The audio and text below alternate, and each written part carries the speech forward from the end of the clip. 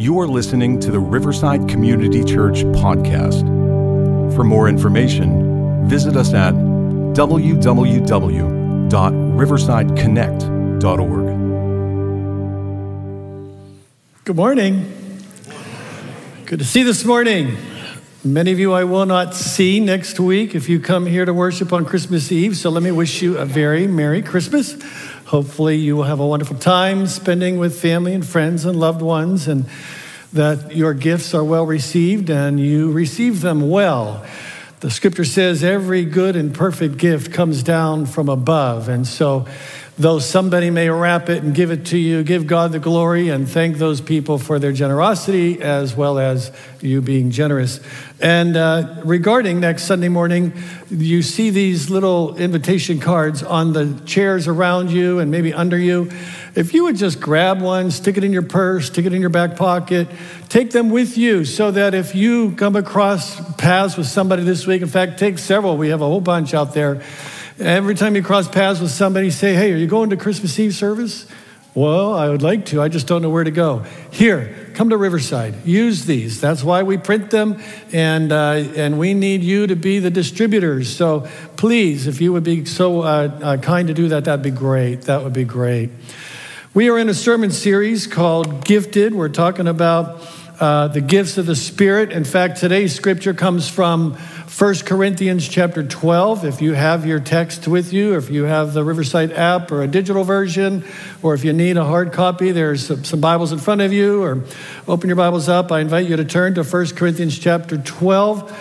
And the first verse in that chapter says this: "Now about the gifts of the Spirit, brothers and sisters, I don't want you to be uninformed." And so our goal today is that we will get informed about the gifts of the Spirit, okay? And how those are to be applied to our setting here at Riverside. Last week, we had a little object lesson. Those of you that were there, if you came this week and weren't here last week, you're welcome to grab, if you haven't already, one of these gift cards, these blank gift cards that were out there. There's pens. You can doodle on them, design them, draw something pretty on them. I was in Oakmont last week when these were handed out, and I have to say something. When I put my gift up there on the platform, mine was the ugliest of all. I mean, I couldn't draw something if my life depended on it. I have absolutely no artistic talent whatsoever. When God was putting artistic talents into the gene pool, I had stepped out to get a snack. I didn't get any of those genes.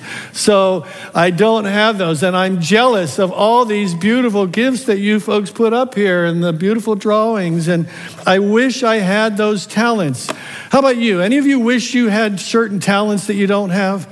Everybody wish they had certain abilities that they don't have, right? I mean, we all have people that can do things better than us that we wish we had. We wish we were better athletes or better students, or we wish we could be better artists or better looking or have better personalities. There's always people out there that are better at things than us, and it's so easy to wish that we had those. But better is a term of comparison, right? But it's dangerous to compare ourselves with other people, to play that comparison game. And here's the reason why. Two reasons. Number one, there's always somebody better than you, and there are always people that are worse than you. And when we play the comparison game, we are doomed to characterize and label other people as superior or inferior to us in any category of life. But the fruit of playing that game always ends up in pridefulness or embarrassment and shame.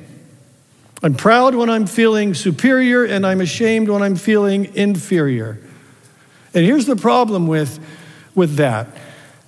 When a person feels superior to somebody else, he may think that the rules don't apply to him. If I, as a man, feel like I'm superior to a woman, I may feel entitled to treat her as inferior. I might begin to think that she's there to serve my needs, and her thoughts and feelings are not as important as my desires. If a person feels inferior, she can easily think that she should stay silent when she's harassed or has to acquiesce to a person who's superior for fear of reprisals. And when we apply this same thinking to social status, to race or religion, all kinds of terrible things can happen. Slavery is a result of one race thinking that they are superior to another race. The Holocaust is a result of one race feeling that they are superior to another race. And because they feel superior, they feel like the rules do not apply and they can take advantage of the other person. Slavery isn't just something that happened at the beginning of our nation's history for a long time. It's happening even today in sex trades and slavery, modern day slavery. In fact, more so even than in the past. But this kind of feeling superior or inferior and ranking one another and ourselves with others is a devious ploy of the enemy of our souls. Now, you might say, of course, but we all have different abilities, right? We all have different characteristics. But what if there's a better way than labeling those who are different than us as superior or inferior? How can we treat one another as equals even though we know that we are not equally gifted? That we are all different? What does Scripture say about that? What's the better way? Well, that's the setting of this text that we're going to be looking at this morning. That's really the background of why Paul was writing these words in 1 Corinthians 12, 13, and 14. Because when the Spirit was spreading across that Greek and Roman world, the Roman Empire and the Greek culture in that first century, like the wildfires are spreading out in California, all kinds of boundaries were being crossed, social boundaries, religious boundaries, cultural boundaries. They were all being crossed because the Spirit was just blowing it all away. And what made this movement of the Spirit so attractive was because it was so different than the ranking systems of the world.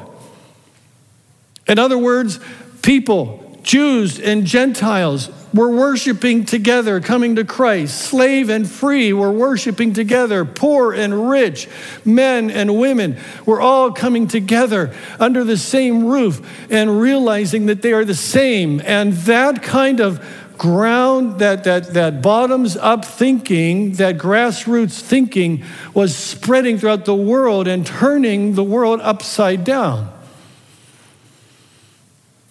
However, as it spread everywhere it went, it was human nature to try to take this Christianity and make it like the other religions and make it like the other movements of the day and categorize and rank people according to whatever rankings people would decide, because that's human nature to do that. And so the Spirit had to keep breaking down the propensities of humans to play that comparison game and treat one another as superior or inferior. The church in Corinth was notorious for playing the comparison game. The church that this letter was written to. In fact, at the beginning, the Apostle Paul who wrote it says, I appeal to you, brothers and sisters, in the name of the Lord Jesus Christ, that you agree with one another in what you say, and that there be no divisions among you, but that you be perfectly united in mind and thought. He goes on to say, some have informed me that there are quarrels among you. One of you says, I follow Paul. Another says, I follow Apollos. Another says, I follow Cephas. Another says, I follow Christ. In other words, my small group's better than your small group. My clique's better than your group. My group of people is superior to your group of people. And that was the culture of this church. And Paul was writing to them and saying, that just should not be. In fact, later on in chapter 3, he says, I couldn't address you as people who live by the Spirit, but as people who are worldly, mere infants, for there is so much jealousy and quarreling among you. You're being like babies. It's mine. It's mine. I'm better than you. So one of the places that their jealousy and quarreling erupted was in the area of spiritual gifts. And so I want to ask a question. With all of our differences here, our different backgrounds, right? I mean, we're a pretty homogeneous unit, but different backgrounds, different races, different opinions about certain things, different political views, different incomes. How can we step forward in the Spirit in unity when there are so many differences among us? And what Paul does here is he uses a metaphor.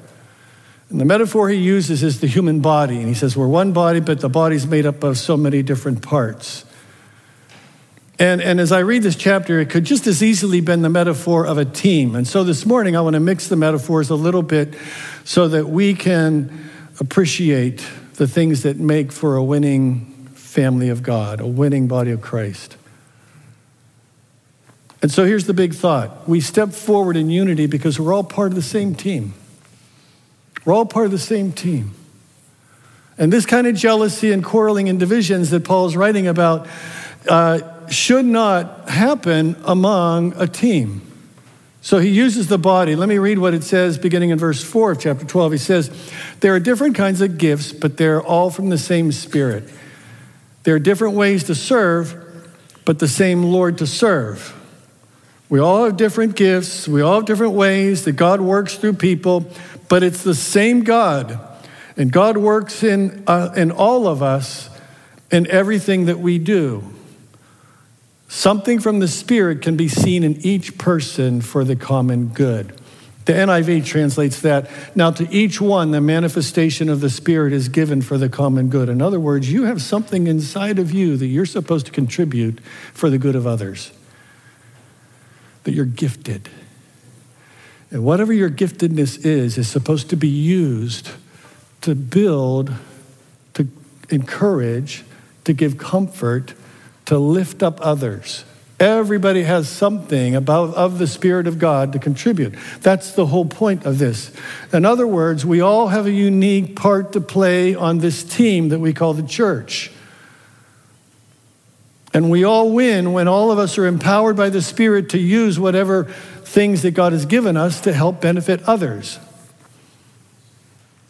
He goes on in verse 12 to go into this metaphor. He says, a person's body is one thing, but it has many parts.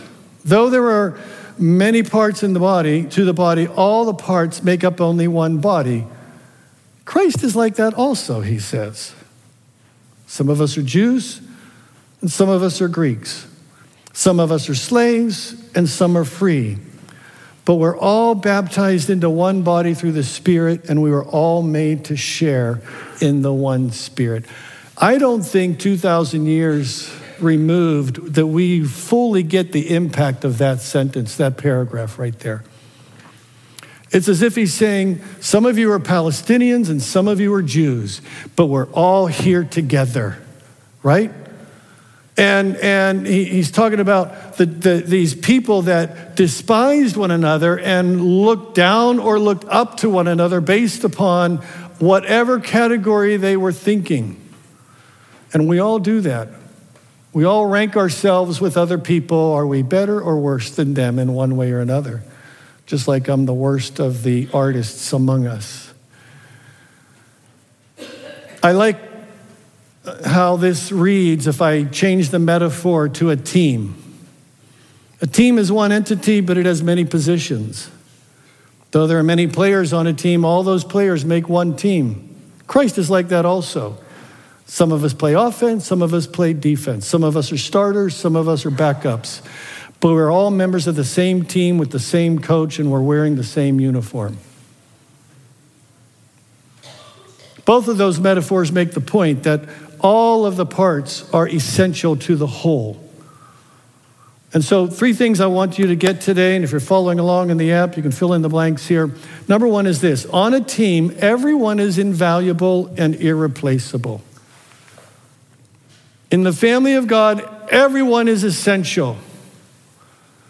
I like the team metaphor because it just connects with me. Growing up as a child, I got to play on a lot of different sports teams, and I love observing teams. I love watching team sports. There will be something this afternoon around 4:30 that I will be very interested in watching and rooting for a certain team, right?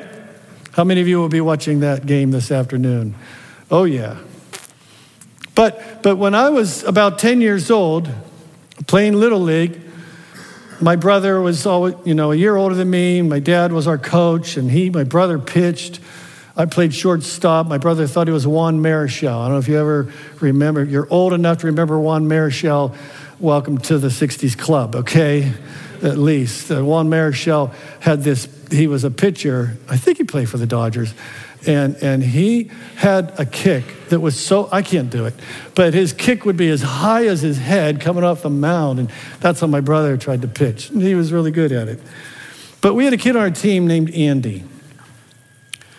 And Andy played outfield.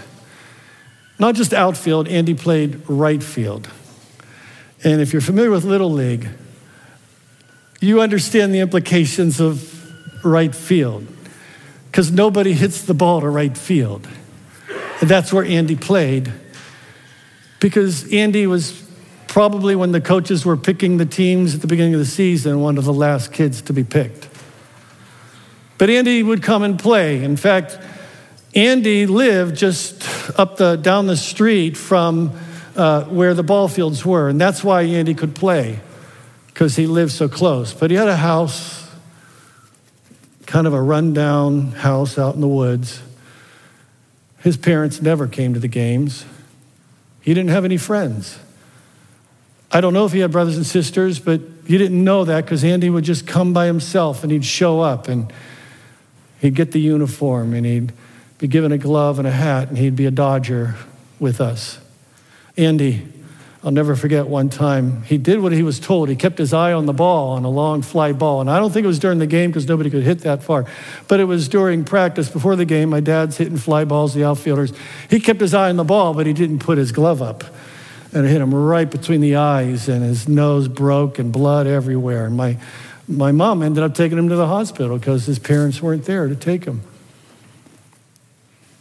But Andy was a Dodger. And Andy came back. And Andy kept playing that year. And before long, he started making some plays. He started hitting the ball a little bit. He never became a great player. But Andy was a part of the team. And at the end of the year, when the Dodgers won the Broughton Little League Championships, Andy, I don't know what we got back then, a little thingamajig. I say that because everybody on that team is essential. Everybody on that team was an important part of that team. Everyone's invaluable. Everyone's irreplaceable. And I think sometimes in the family of God, we don't understand the value of every person. We focus a lot on the fact that, we're all sinners. We're all broken. Yes, yes, yes. We all fall short of God's demands. We're all born in sin with this sinful nature. We all are selfish and at the core in many ways. And there's nothing I can say that can take away from that, but that seems to be the focus. But the message of the crucifixion is this: God thinks you are worth dying for. God values you so much that he thought you were worth dying for. Have you ever been to an auction? In an auction, nothing has inherent value. The value of whatever object that's being auctioned is the value of what somebody is willing to pay for that object. In fact, you probably saw in the news a couple weeks ago at Christie's, I believe it was, auction house, there was a painting, a Da Vinci painting. And people aren't even sure it's a Da Vinci painting. But this Da Vinci painting sold for $451 million. Whew. There's a scripture that says, but you were bought at a price. And do you know what that price was? Yeah, God came down to earth, lived a sinless life, showed us what it was to be fully human, to follow God's ways, to reach out to the outcast, to love the unlovable, to speak against the abuse of power, speaking truth to power. And he was crucified on the cross. God did that because he thought you were worth it. You're valuable. You're valuable to God, and you're valuable to God's family. You're valuable to the kingdom of God. You're worth dying for. That speaks of value, the invaluable, you're invaluable, but you're also irreplaceable, which speaks of function, meaning no one can take your place. You're sitting in a chair, no one else is sitting in that chair this morning. You have a chair in the family of God. You have a seat in the family of God. You have a place in the family of God. No one can take your place. Now, I know Coach Tomlin's slogan is when somebody goes down, next man up. Nobody's irreplaceable, but the next man up is no Ryan Shazier, right? The next one up, though if that next one up wasn't there, there'd be a big hole right in the middle of the field. Better to have the next man up than no man up, right? And so the idea is that everybody is irreplaceable. And the thing is, as we, speaking just in our kind of context of Riverside Church, think about this. You know, we have about 600-700 people on a Sunday morning, sometimes a little more, sometimes a little less, but 4 services, 2 locations. Do you know on any given Sunday, there are about 200 people that are making it happen?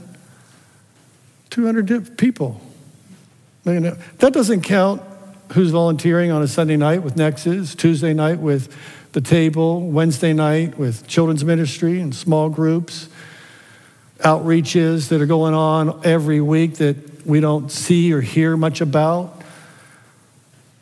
So everybody, what I'm trying to say is everybody has a place.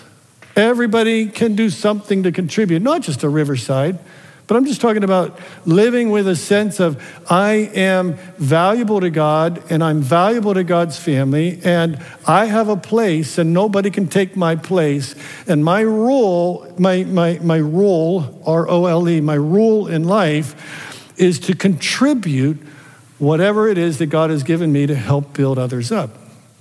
It's as simple as that. So in the family of God, everyone is valuable, no one is replaceable. I like what it says there in verse 22. There are those parts of the body or the team that seem to be weak or are indispensable. The Message puts it this way: the least important parts are most necessary. If you don't use your gifts, if you don't play your part, there's no substitute. There's no backup. No one can take your place. So you're not here by accident. You're here by divine appointment. You're here because God called you and placed you there. In fact, I like what it says in verse 18. God has carefully placed each part of the body or the team right where he wanted it. Right where he wanted it. So every member of the team is essential. Every person in the family of God is valuable. Notice at the end of that chapter, he says, are all apostles? Are all teachers? Do all have gifts of healings? Do all speak in tongues? Do all interpret? And the obvious answer to that is no. Nobody does it all. It takes all kinds. And in fact, this whole chapter, there's a slide I want to put up there. These are the lists of gifts that are just listed in this chapter, but that doesn't include all the gifts listed in the Bible. Romans 12 has a list of gifts. Ephesians 4 has a list of gifts. And all of those don't include all the gifts that are necessary in order to serve the body of Christ. I mean, there were things that weren't around back then. There wasn't the gift of technology. There wasn't the gift of coding or graphic arts. There wasn't the gift of getting up at 7 a.m. and taking signs and driving around and putting signs out all around this place so that people can find the church. There are so many things that everybody can do that aren't listed in Scripture. But according to the scriptural gifts, if you'll look in your app, if you have the app at the bottom there's notes, and don't do it now, but you can download a spiritual gifts assessment.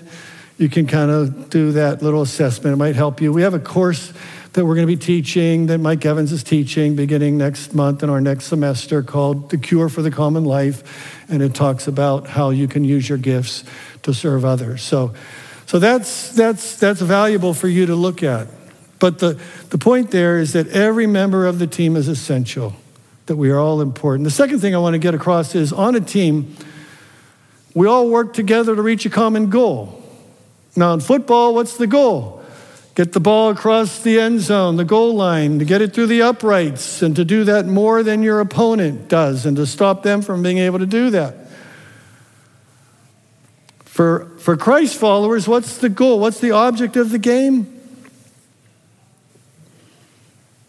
You know, throughout our lives, we're taught through our culture that the goal in life is to climb the ladder.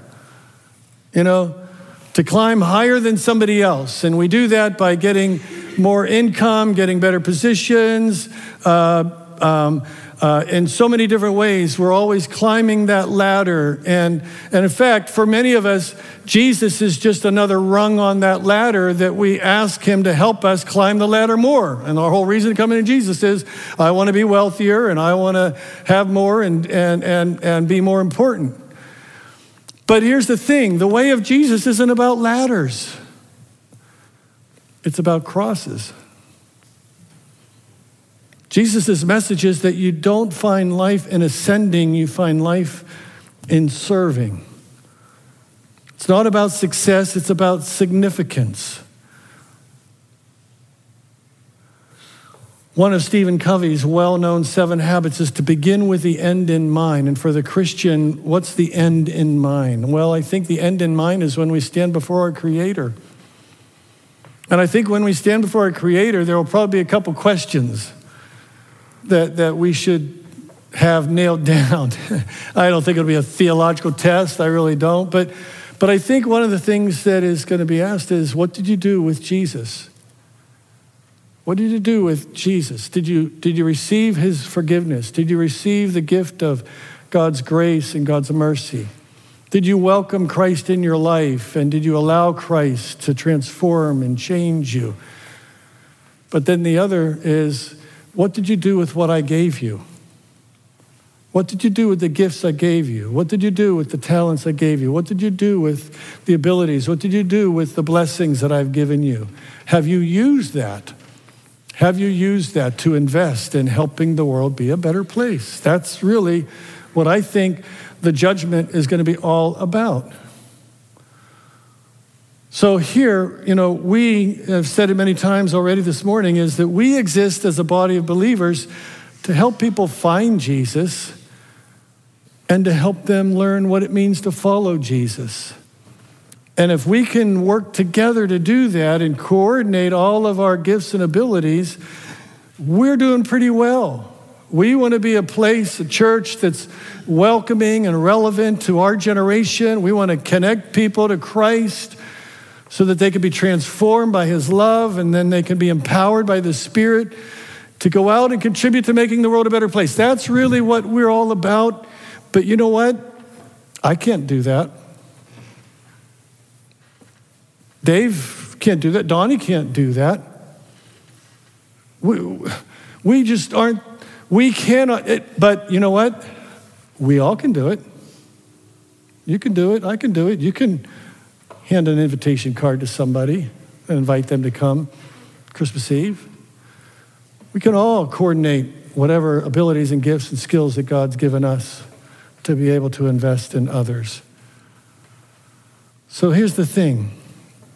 In the family of God, in the team called the community of Christ, there's no room for jealousy and quarreling. But when we work as a team, man, we can accomplish so much. It's a compelling mission. Last thing, and I want to conclude real quickly here, is on a team, everyone protects and defends one another against the opponent. Right? We're all here to watch each other's back, to care for each other. We live in a fallen world. We're fallen people. We're harassed by a fallen angel. Jesus said the thief comes to steal and to kill and to destroy. But I have come that you might have life to the full, or abundant life. One of the reasons we're so big here at getting connected in a C group, in a a connection group or a contribute group is so that you would have people that you're in relationship with that are there to have your back, that you can have their back, that you can build relationships and rapport. When one person is suffering, everybody comes around and helps. When one person's rejoicing, we can all rejoice together as a family. And so I challenge all of us as we look forward to a coming year. How can we step up? How can we contribute what God has given us? How can we connect with other people? How can we be a part of a team that's about something that's far bigger than us, far more important than us?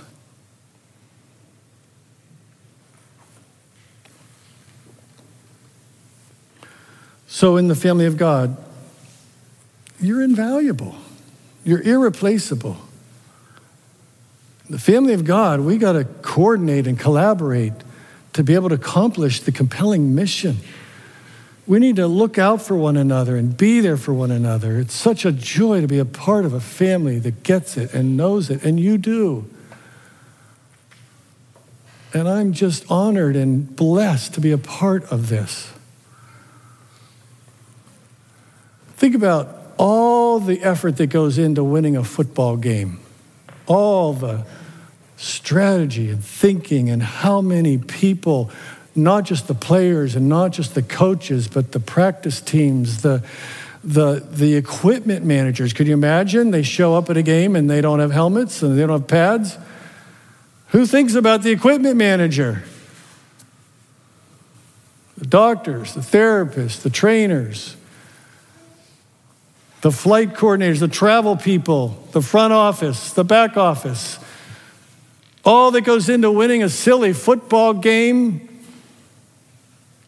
How much more important is it to help people find Jesus, to help people follow Christ? But we get to be a part of that. We get to be a part of that. We don't have to be. We get to be a part of that. You're a part of that. You're a part of that. And all of us have things to give. Paul ends this chapter when he talks about all the spiritual gifts and how we're like parts of a body. He says, let me tell you a better way. And he goes from describing the gifts to talking about the spirit of the gifts. And then he writes chapter 13 of 1 Corinthians, one of the most profound, beautiful, well-known passages of Scripture. I'm going to invite you to close your eyes. I'm going to ask the band to come up at this time. Just bow your heads with me and close your eyes, because I want to just let you hear the words that he wrote here. To people who are jealous and quarreling with each other about who's more important, whose gifts are more valuable, and where they are on the ladder, how they rank with other people. He said, I want to show you the most excellent way. If I speak in the tongues of men and of angels, but do not have love, I'm just a resounding gong or a clanging cymbal. If I have the gift of prophecy and can fathom all mysteries and all knowledge, and if I have a faith that can move mountains, but do not have love, I am nothing. If I give all I possess to the poor and give over my body to hardship that I might boast, but don't have love, I gain nothing. Love is patient. Love is kind. It does not envy. It does not boast. It is not proud. It does not dishonor others. It is not self-seeking. It is not easily angered. It keeps no record of wrongs. Love does not delight in evil, but rejoices with the truth. It always protects, always trusts, always hopes, always perseveres. Love never fails. But where there are prophecies, they'll cease. Where there's tongues, they'll be stilled. Where there's knowledge, it'll pass away. For we know in part and we prophesy in part, but when completeness comes, all that is in part disappears. When I was a child, I talked like a child. I thought like a child. I reasoned like a child. But when I became a man, I put the ways of childhood behind me. For now we see only a reflection as in a mirror, but then we shall see face to face. Now I know in part, then I shall know fully, even as I am fully known. And now these three remain: faith, hope, and love. But the greatest of these is love. The very next verse, beginning of chapter 14, says, let love be your highest goal. Let's stand together. Let's stand together.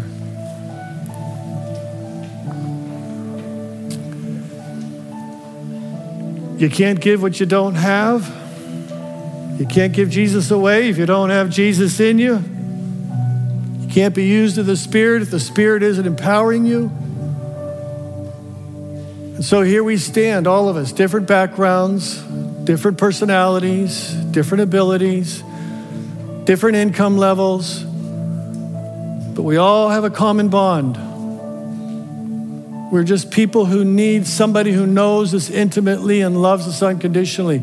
Someone who can shine the truth on our lives and to the darkened hearts and help us break free from that power of darkness. We all need somebody who can give us purpose and meaning. Somebody who can help us break through to the other side where there is no more darkness. In fact, we all, in short, need Jesus. We all need the Spirit. And so, would you just pray, God, we give ourselves to you and we open our hearts for you. Pour your Spirit.